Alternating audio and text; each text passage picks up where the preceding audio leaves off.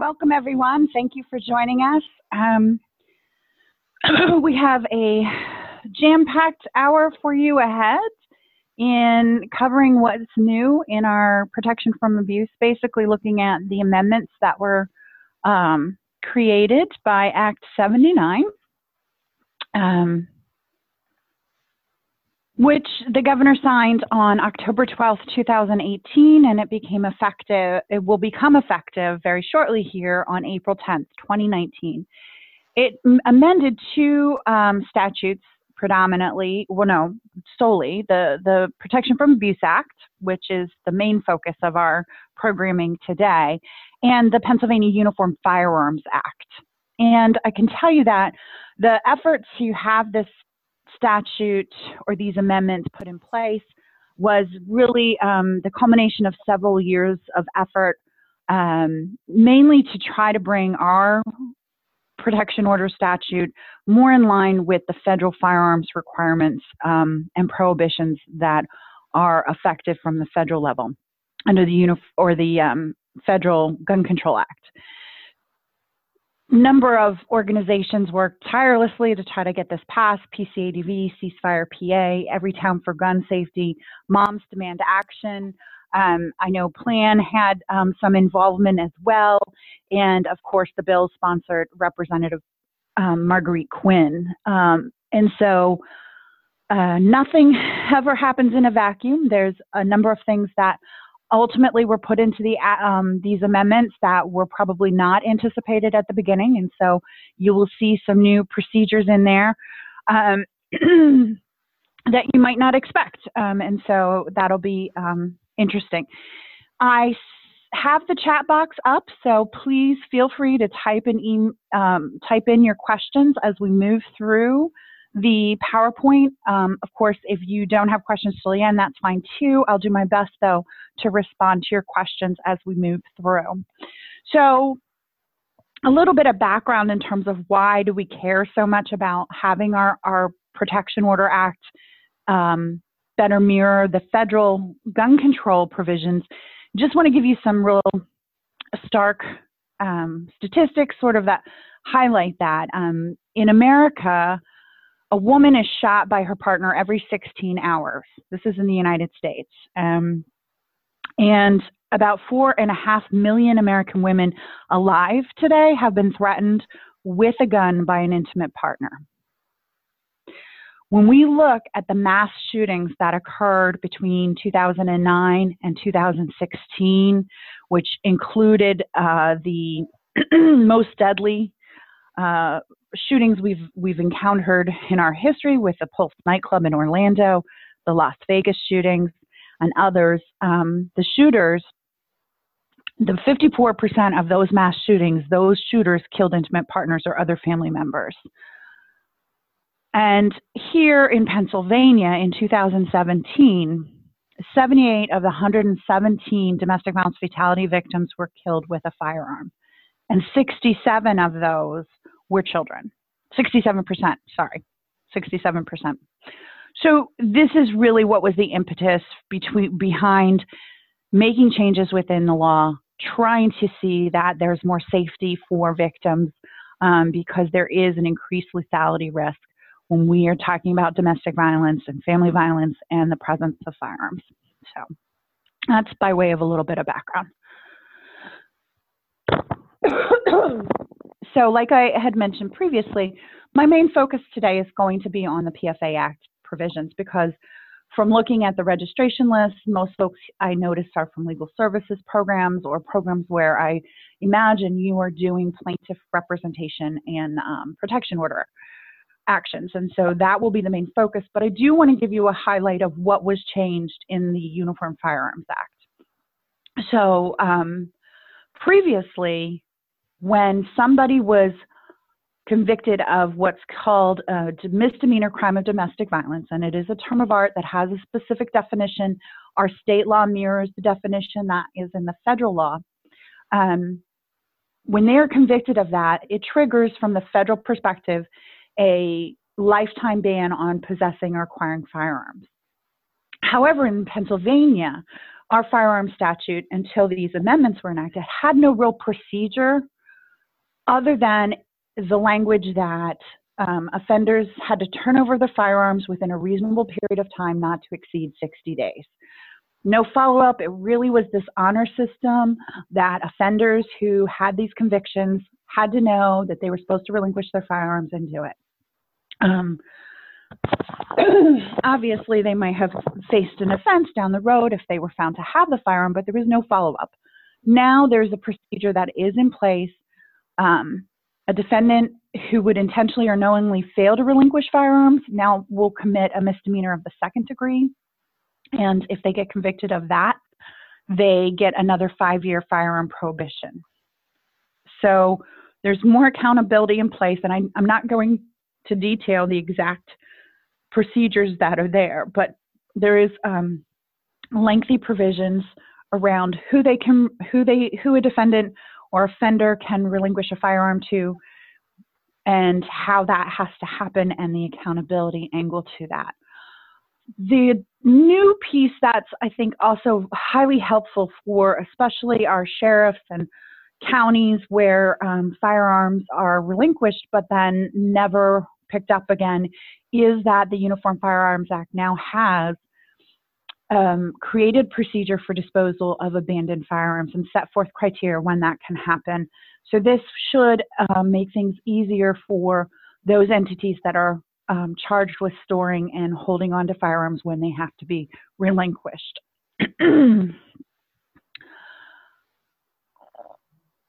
Okay, so we have one question. Does the 5 years start to run at the end of the PFA time or concurrent with it? So, good question. Thank you, Amy. The 5 years comes at, let me just check my notes here.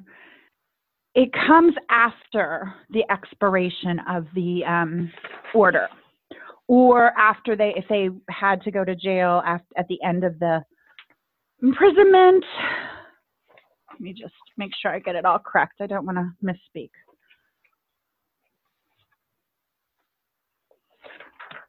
So the 5 years is years after the date of conviction, final release from confinement, or final release from supervision, whichever is later. So it really does go a longer period of time. So good question. Thank you. All right. Sorry, I have a little froggy in my throat who doesn't want to go away. Act 79. So the bulk of Act 79 does address new changes to the protection order, including definitions about the appropriate law enforcement agency.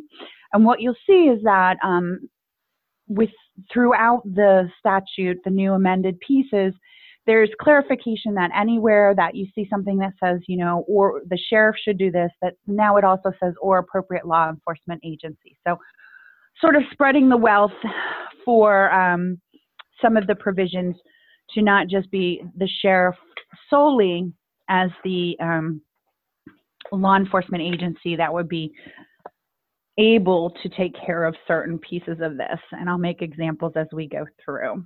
Additionally, there's a piece in here now defining what a commercial armory is. And so we will talk a little bit more about that in terms of what role a commercial armory has in our new PFA statute a little later in the PowerPoint. Okay, so one of the new pieces that is really geared towards safety of victims involves this court or police accompaniment. So when a plaintiff notifies the court that they have reason to believe that their safety is at risk, the court shall direct either state police, municipal police, or the sheriff to accompany the plaintiff, either to go to the plaintiff's residence to retrieve personal belongings, or to accompany the plaintiff while the sheriff or the order is served upon the defendant by the sheriff or a competent adult. So this is the kind of thing where traditionally a victim might seek a protection order, get the order, but not be able to go back to their home until it's been served. And now this allows the court to say, no, we're going to have you be accompanied so that you're safe to get to the home and then the service can occur. Or Maybe they're not going to have an eviction or exclusion of the defendant from the residence because they're not on the lease or one of those kinds of provisions. Now they can have accompaniment to go get their personal belongings and be safe from the other party, the abusive party. So this really does add a safety piece for victims. I'm sure there'll be training that comes out for advocates, because I have a feeling unless you're in the position of filing the petitions, that sometimes this might not play a role. However, I will tell you that the period of time that the plaintiff can ask for this is any point from commencing the action by filing the protection order, PFA, up until the granting of an order approving of an agreement at a hearing. So it doesn't necessarily mean that just at that ex parte temporary hearing, that's the only time and place that this could happen. It could happen in the interim. So if you go into court and there's a continuance granted and plaintiff needs her personal belongings, then this could be something that could be looked at. Okay, so I have another question in the box. Oh, a couple ones. So Nicole asked, does this allow the plaintiff to have law enforcement at the plaintiff's home if the defendant is evicted and returning to get belongings? The statute only speaks to the plaintiff's safety, and it specifically talks about accompanying the plaintiff to retrieve personal belongings or to accompany the plaintiff while the petition or order is served on the defendant. I think this would be something that, the plain language of the statute really only refers to the plaintiff. And I can understand the idea of having law enforcement when the defendant's coming, but that's not specified here. Now, if you can convince your judge and ask for it, this is a stretchy act. The PFA Act's always meant to be flexible and about safety. So it can never hurt to make the argument and see what your judge would do. But I don't know that it's definitely not specified in the statute. Thanks, Nicole, for your question. Joseph asks a question regarding, he has a client with a temporary PFA who was violently assaulted sexually by her partner, left for dead in a remote location. Oh my gosh. The DA let him plead guilty to simple assault without consulting her, and she's terrified that he will one day retrieve his weapon and kill her. He is willing to agree to a 3-year final order, thinking he can get his firearms back. The client wants to have a litigated finding of abuse after a contested hearing so that he'll become a lifetime prohibited party via federal law. Does he have a right to demand a hearing when the defendant is willing to offer a 3-year agreement? Okay, well, so a couple things here to unpack. First and foremost, he pled guilty to simple assault. That potentially could meet the definition of a misdemeanor crime of domestic violence. So you would have to look a little more in depth into what and how the information behind that. So that would already trigger the lifetime ban under the federal law. So Joe, maybe offline we could talk a little bit. I can give you some information around what is a MCDV. In fact, there's an ATF bench card I will upload before we're done here to the group so that you have that information.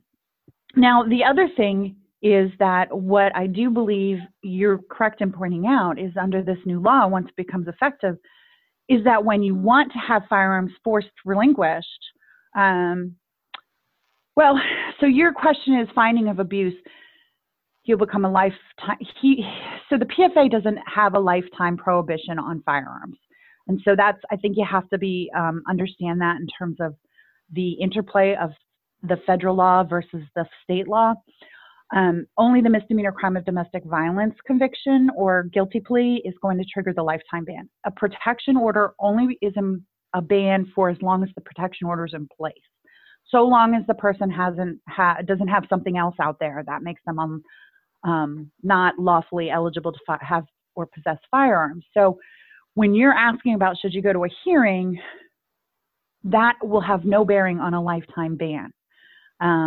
But what I will tell you folks is that the way this new law, when we get to that piece, it is going to set it up that sometimes people are going to want to have a hearing even if the other side will agree to something. So we'll talk a little bit more about that as the CLE progresses, okay? Thanks again for your questions. All right, police accompaniment, we've, I think, covered that. Great. So there are new notices that are, tit for tat, as the statute provides some more protections for plaintiffs, but it also puts in some due process related to defendants.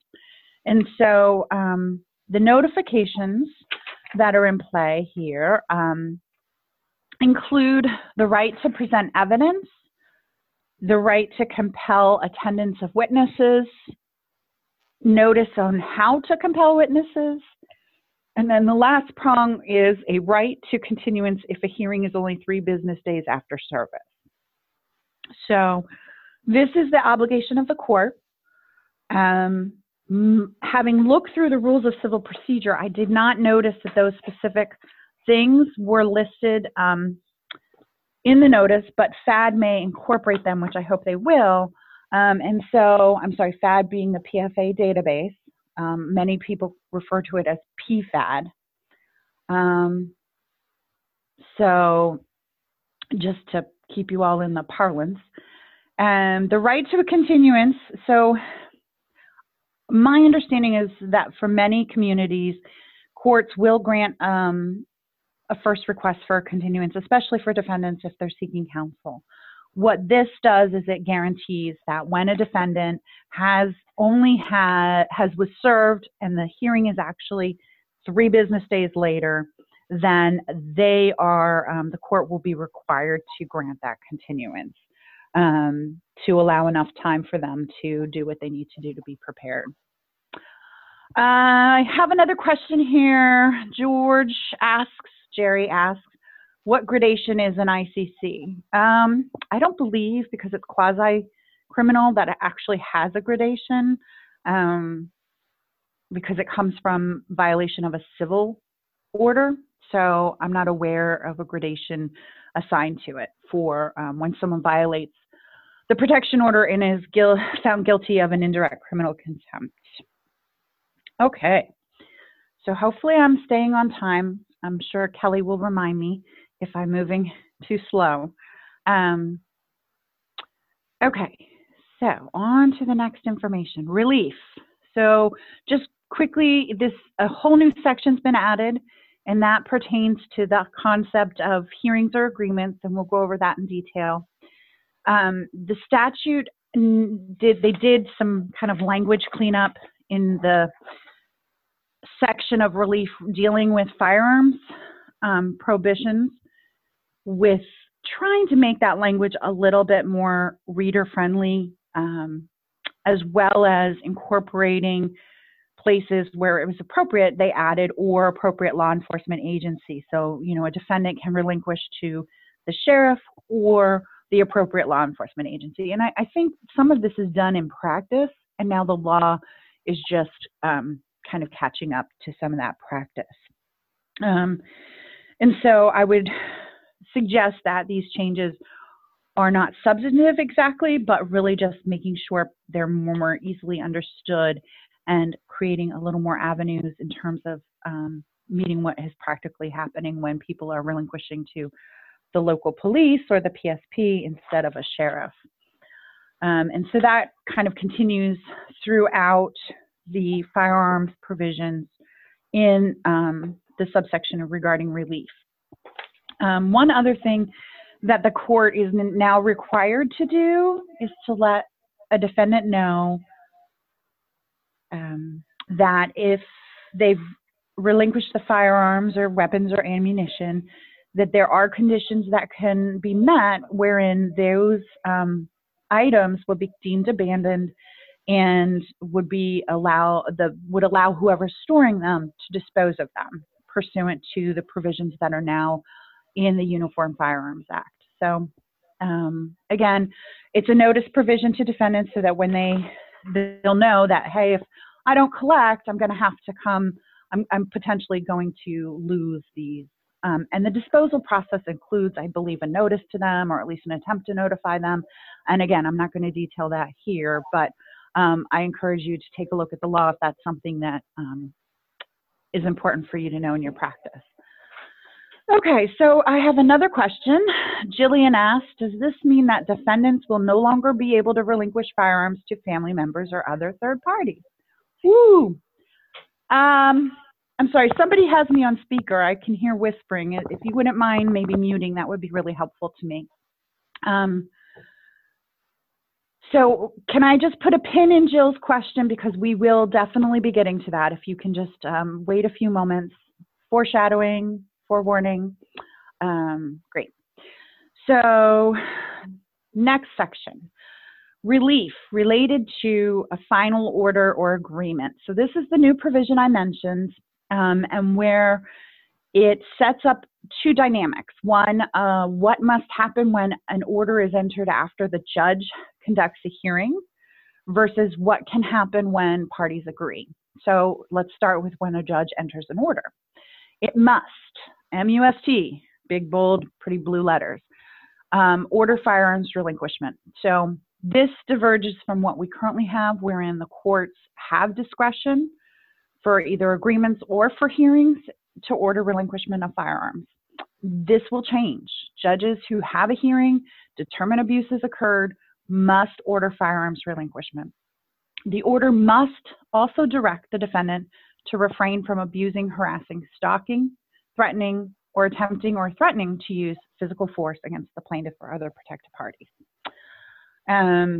So this is a big change, removing discretion when the judge is hearing the case.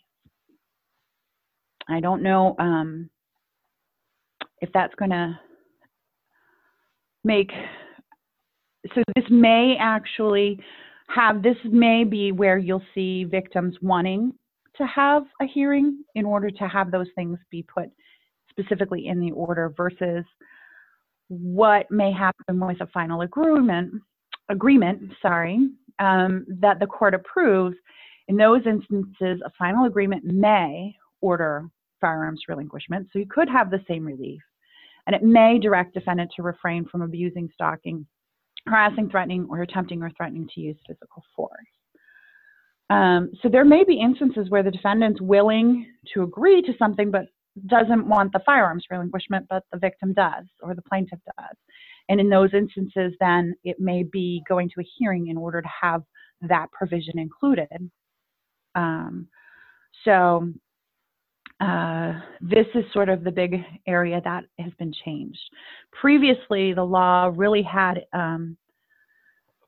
the language was about the court may enter any order that would bring about the cessation of abuse, and then it went through the 10 provisions of relief, which included, a breakdown and, ordering no harassment, abuse, stalking, threatening, the eviction and exclusion from the home, temporary support, temporary custody, and all, so those other relief pieces are there still, but when it comes to the firearms piece and this directing the defendant to refrain from certain conduct, those pieces are going to be potentially at issue depending on if there's a hearing regarding the abuse or an agreement.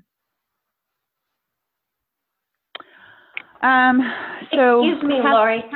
This is Kelly. Yeah. I just have to launch the first of the CLE credit polls. In order for attorneys to get the CLE credit for their participation, I need you to respond to this question, and the poll will be up for 2 minutes. Thank you.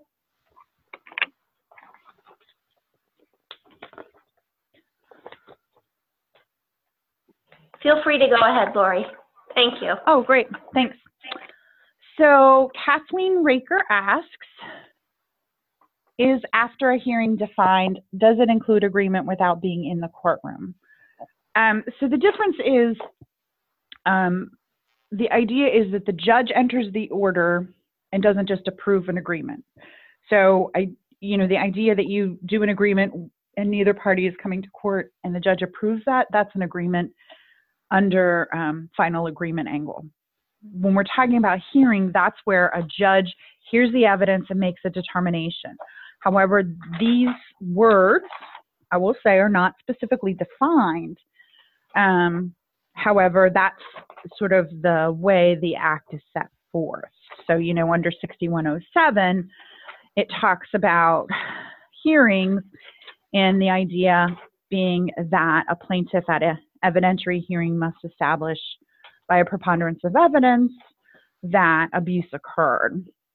You know, the idea of the consent agreements is what came out of 6108 when it previously said that the court may enter any order that brings about the cessation of abuse. So what they've really done is they've codified sort of this concept of final agreements versus orders by court.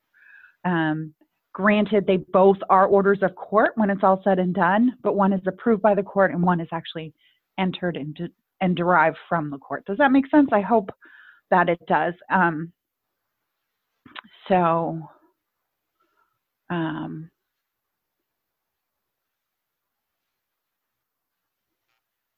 Okay, so Joe Donegan is trying to clarify what I said about consent agreements.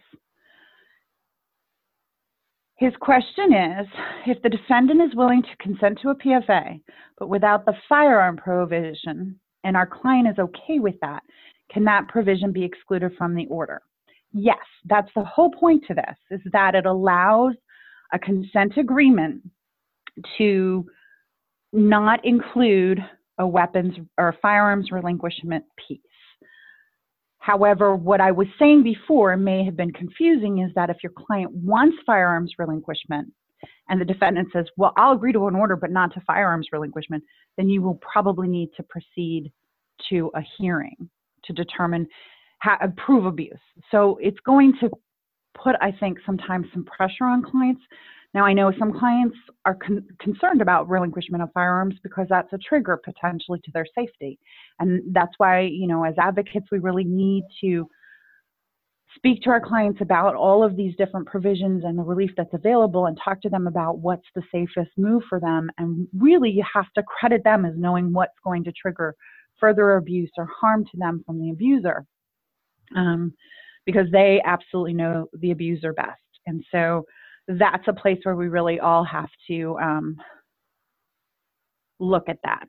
So the next question is, does this only cover firearms, or are there other weapons, crossbows also covered? So A7, that section of relief, includes that the court may order relinquishment of other weapons or ammunition. So to be specific, that section reads that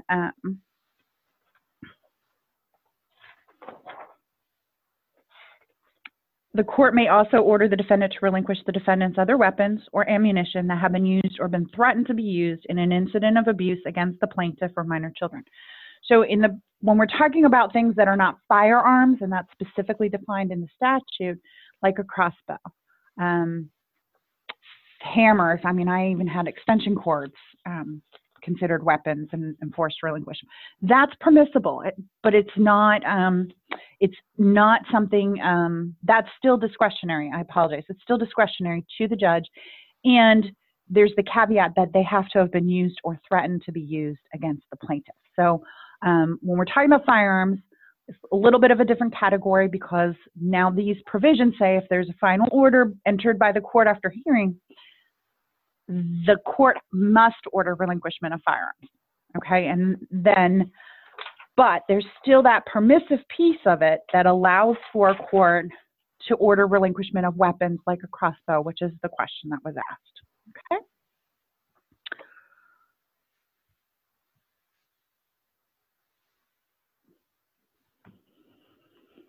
All right. So relinquishment. If the order says that there needs to be relinquishment, then it needs to be turned over to sheriff or appropriate law enforcement. Again, that could be a municipal police office or the the Pennsylvania State Police. That needs to happen within 24 hours. This has been the law since 2005. So I know that I've seen some different things that have come out saying this is new, but it actually isn't. The new piece is for the firearms statute, but as far as protection orders go, it's always been 24 hours. And that starts as of the issuance of a final order or service of the temporary order, depending on if the temporary order is the one that sets the relinquishment order or if it's the final order.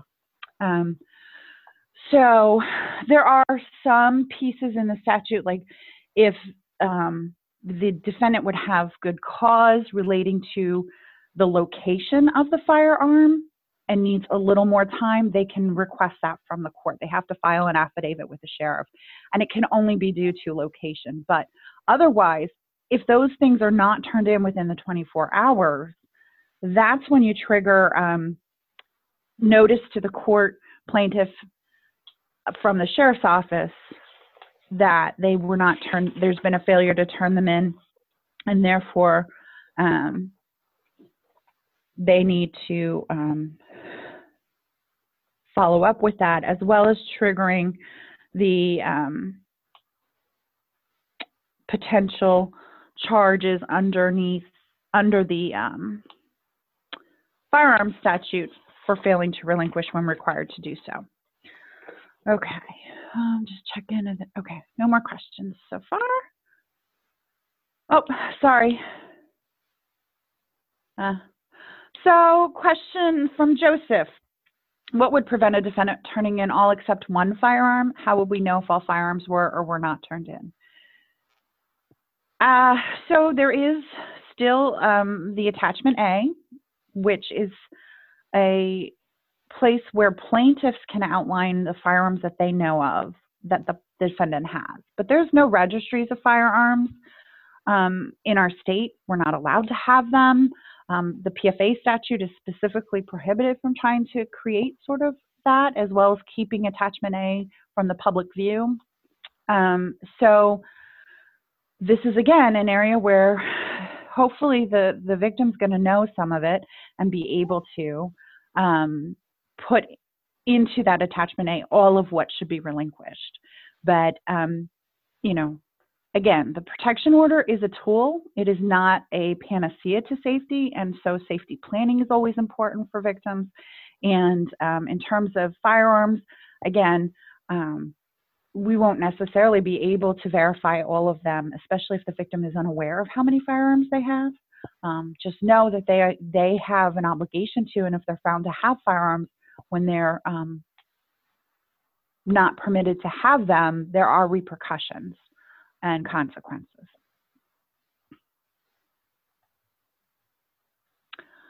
Okay, so one of the new pieces that really provides some additional relief to plaintiffs when defendants are incarcerated allows for extension of the order. So just to kind of bring everyone up to speed, right now the statute allows for a plaintiff to request an extension of the current protection order in two circumstances. One is to petition the court and prove that the defendant has committed one or more acts of abuse subsequent to the entry of the final PFA, or that the defendant is engaging in a pattern or practice that indicates a risk of harm, a continuing risk of harm to the plaintiff. The other circumstance is when there's an ICC, indirect criminal contempt, that's been charged. If the defendant is found guilty or pleads guilty to that charge, and the plaintiff makes the request to the court must extend that in that proceeding. Okay, so those are the two current ways that can happen. Now we have a new caveat to the extension, and again, it's focused on the plaintiff filing a petition, but what it does is it pretty much removes the proof end. So if plaintiff comes in and can prove that or alleges that the defendant has been incarcerated, is or was incarcerated, and will be released within the next 90 days, or they were just released within the past 90 days, then they can come in with their petition and they are not going to have to prove that the defendant committed acts of abuse or engaged in a pattern or practice that indicates continued risk of harm to the plaintiff. So this is a new piece to extending orders that allows for sort of an increase of that when there is incarceration to the defendant to increase certifying the safety of the victim. And this is very similar for folks out there who do sexual violence protection orders. This is very similar to the provision that's in that statute around extensions. So if you've done anything in that work, this may be pretty familiar to you.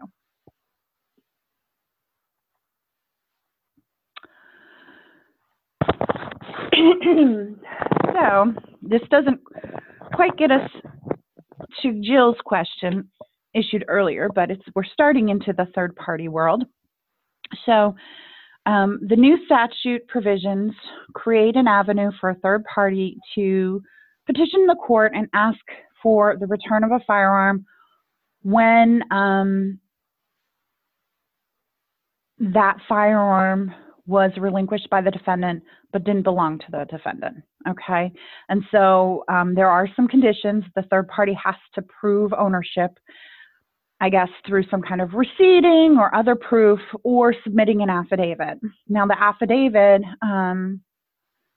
has conditions. There's certain things that have to be included in the affidavit and is certified by the affiant that, one, they're the lawful owner of whatever firearms they're petitioning for the return of, that they will not intentionally or knowingly return any firearms to the defendant or allow them any access to it, that they understand that if they do give firearms to the defendant, it's a misdemeanor of the second degree, and that if the defendant is a family or household member of the third party, that they will store the firearm in a gun safe, that the defendant will not have access or be permitted access, or that they'll store the firearm outside of the third party's home. Of course, the third party also is subject to having a background check to ensure that they are legally eligible to receive firearms prior to any return.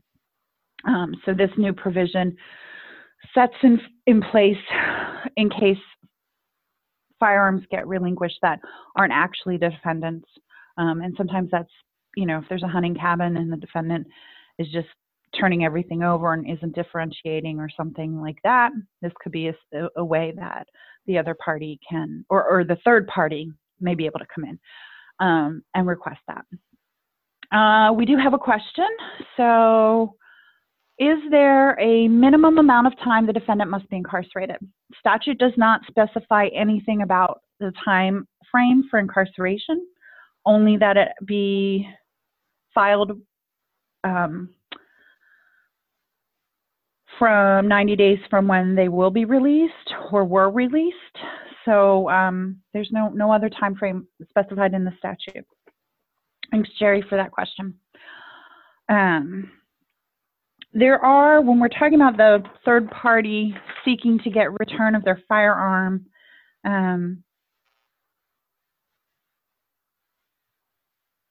there is, okay, that would allow for the court then to have, I would hope that there is notice to the plaintiff so they can also participate, but the statute doesn't specify that at this point. So we'll have to see how that plays out if and when these get filed. Okay, moving on to the next change. Returning the firearms to defendants. So I think across the state there's a couple different ways that firearms are returned to defendants. Some counties require the defendant to petition the court and obtain an order that then goes to the sheriff. Of course, there is the requirement for background checks. So this changes some of that up, and what it sets forth is that at the expiration of the protection order, the defendant completes what is going to be created by the sheriff, a weapons return form. Well, the sheriff or the appropriate law enforcement agency, wherever the relinquishment has occurred. And so the defendant will fill this form out and return it to that office that has the firearms when the order is either dismissed or expired. And then the conditions certain conditions have to be satisfied in order for that agency to turn the firearms back over. So if the firearms were used in a crime, they won't be, if they're evidence of some kind of crime and the criminal process is still ongoing, those won't get turned over. The defendant has to have no other prohibition, which would be something that you would see when the sheriff gets the clearances from PICS or NICS, which is, PICS is the Pennsylvania State Police's instant criminal check, and NICS is the national instant credit check, or background check system, sorry, not credit. And then, of course, the plaintiff gets notice if the defendant's request for the return. So that will likely need to come from the entity that gets the weapons return form, whether it's the sheriff or the municipal police or the PSP. And I know I'll talk a little bit more about it later, but PFAD is working on getting some of these forms put in place so that it'll be easier for folks to track that weapons relinquishment as well as return. So now, if the defendant, the court says, or the agency, when they do their weapons return form, if the agency says, nope, sorry, you don't meet the required conditions and we're not returning them, the defendant is able to petition the court an appeal of the decision. And then that petition would need to be served on the sheriff, plaintiff, and the DA. And then the judge would have to hear, there's no specific time frame set for having any kind of hearing or what kind of process is going to happen with that, just that they can appeal to the court, and that that must be served on the plaintiff, sheriff, and DA. And so I think that's something that on a local level, you'll have to talk to your courts and see how they're going to do that, if they're going to, just roll that into the kinds of hearings, in cases where they have the docket is already PFAs and they just roll these hearings into that kind of day as well. I'm not sure. So I imagine that'll be more locally driven. Okay. Another provision that is included, because relinquishment of firearms can still happen to a dealer as opposed a licensed firearms dealer as opposed to the sheriff or law enforcement. And now, so those provisions haven't changed in terms of how that all works, but the change is that a dealer is permitted to charge reasonable fees for accepting and storing those firearms, other weapons, or ammunition. So that's a new piece that was added. Okay, so Jill, this is for you. You asked about transferring to third parties for safekeeping, and the law has changed greatly in this area. A defendant no longer able to transfer to just any person. The only two entities they can transfer firearms to for third-party safekeeping is an attorney at law or the commercial armory. See, I told you that definition was going to come back into play. And with that, they have to, either one has to acknowledge they're not that the third party is not a family or household member. And so in this way, we have a really big change to the statute, because previously we had the ability of a defendant to transfer their firearms to pretty much anyone, as long as that person did not have a PFA against them or had not filed a PFA against them before, and was lawfully eligible to have firearms, and that was pretty much it. So that was a real safety issue for a lot of people. There were some fatalities arising from some defendants using that safekeeping process. So this was a big deal to have changed. I'm not certain what attorneys at law are going to want to take on people's firearms, but they must exist out there, or that would not be a part of this provision. I can tell you that if they do there has to be a written agreement between the attorney and the defendant, basically outlining that the firearms can be relinquished to the attorney upon the express written condition that firearms will be returned to the defendant or otherwise transferred only if in strict conformance with the applicable law. Same kind of written statement is required if they turn it over to a commercial armory. And so I imagine those forms will also be created as we move forward with implementation of the amendments. Okay, let's see.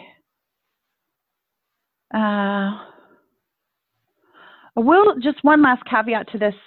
Interestingly enough, there is a penalty that if the commercial armory fails to secure the firearms, they face forfeiture of their federal and state licenses. So that's an interesting piece that's added in here, and I imagine will maybe make it harder for people to use commercial armories. I'm not sure they'd want to undertake that liability, but I guess we'll see how that plays out as we move into the new law. Okay, so there is a section on record sealing that allows for a person who Oh, okay. Got a question going back to my prior slide.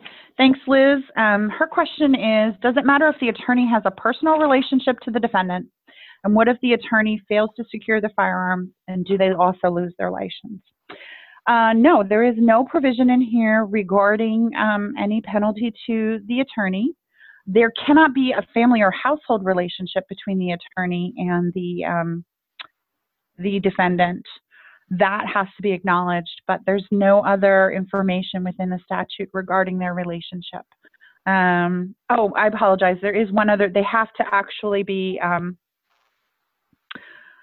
oh goodness, where is it? They have to actually have an attorney-client relationship. Let me find the right language so I can make sure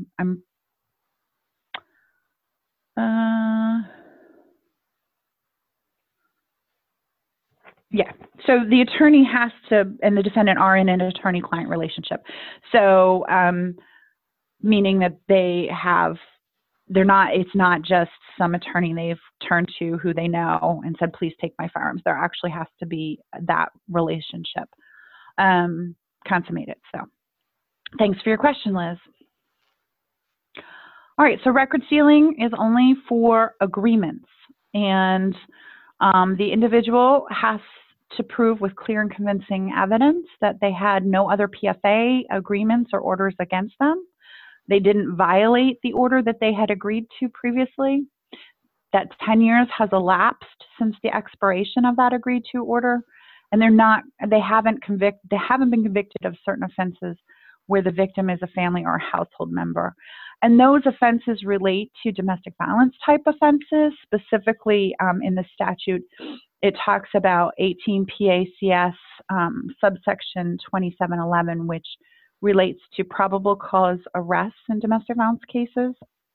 And then it further includes any offenses that are similar to that Pennsylvania offense under any of the laws of the states, U.S. or its territories. So kind of broad in that regard for conviction. So, and that's just sealing from the public.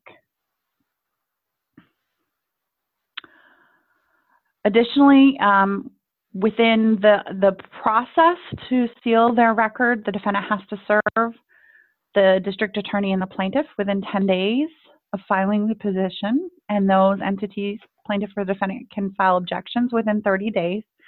But if there are no objections, the court is permitted to grant the petition without any hearing, so long as the requisite criteria is met. If there are objections, then the DA and the plaintiff have the right to be heard at a hearing. Lori, I'm going to go ahead with 8 minutes left of the webinar and launch the second poll for attorneys who are requesting CLE credit for this webinar. If you could please respond now, that would be great. The poll will be up for 2 minutes. And feel free to go ahead, Lori. Thanks. Thank you. Okay, so there's another law that was passed in 2018, Act 92. It pretty simply put in place a requirement for a plaintiff to include information in a petition about any founded or indicated reports of child abuse that involve the defendant. And then the second piece is that the notice of hearing and order must include notice to the defendant that having an order in the protection order under the protection order chapter can have an impact to the defendant in relating to Child Protective Services Act under Chapter 63. And these, I don't know if anyone has already looked at the new forms, but this has been one of the big additions to the forms petition, and the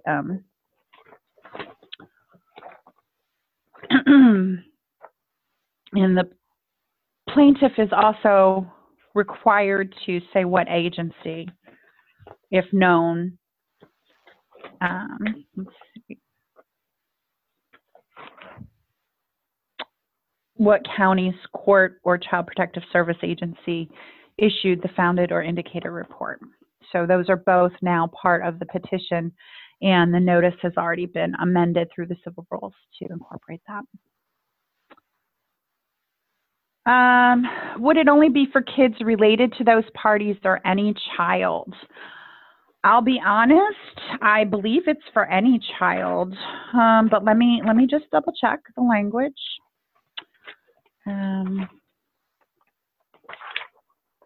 Yeah, it's pretty broad. Has defendant been determined to be a perpetrator in a founded or indicated report under the Child Protective Services Law?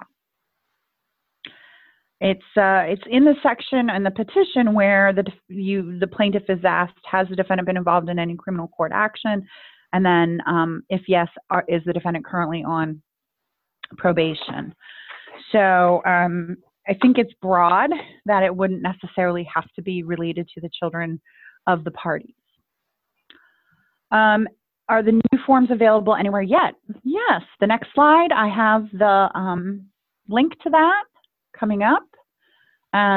So right here, you can see the PA Bulletin published those. FAD, again, is working to incorporate them as we speak. They will be ready for the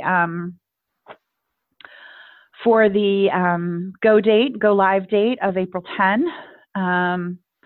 And so if you either click this link or copy and paste it into your webinar or your web browser, you should be able to access those and take a look at everything.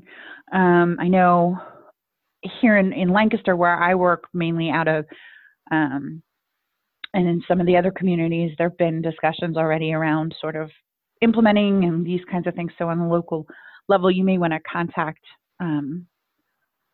if you have a STOP team or your local DV task force, and see what, if anything, how they're planning to implement and if they're going to be ready for the April 10th effective date in terms of the use of the forms.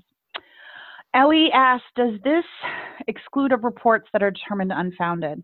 I guess this is going back to the language of this slide. And Ellie, in reading what the form says to you, it just says, has the defendant been determined to be a perpetrator in a founded or indicated report? So I would read that to mean that if it's unfounded, it's not something that needs to be included. Okay, so again, here's where the forms can be found. Those came out pretty quickly, so it's good. Being ready as a state is nice, right? And there's the link to accessing them. And then, just to let you also know, my understanding from FAD, I spoke to some folks at PFAD, as most people know it, this morning, and they, like I said, they're putting in some different pieces to help PSP monitor and track firearms relinquishment and return. And their forms are, like I said, ready for the go live date. They're also in the process of training law enforcement around these new provisions, so that's really good. And then I have heard also that the coalition is planning to put together sort of a 1-page or 2-page kind of outline of the changes, as well as a newsletter, a STOP technical assistance newsletter about the changes. That should be out soon.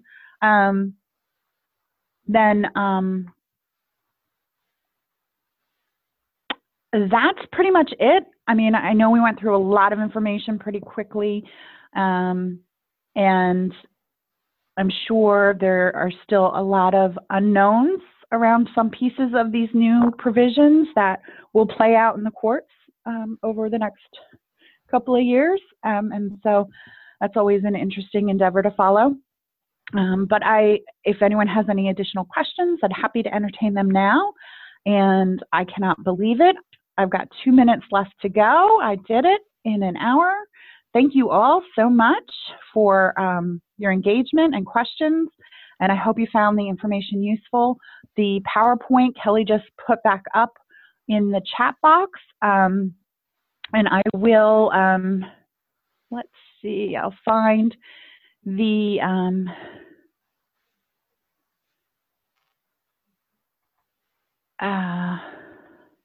I'll find my file that has the ATF bench card for you all to have a copy of.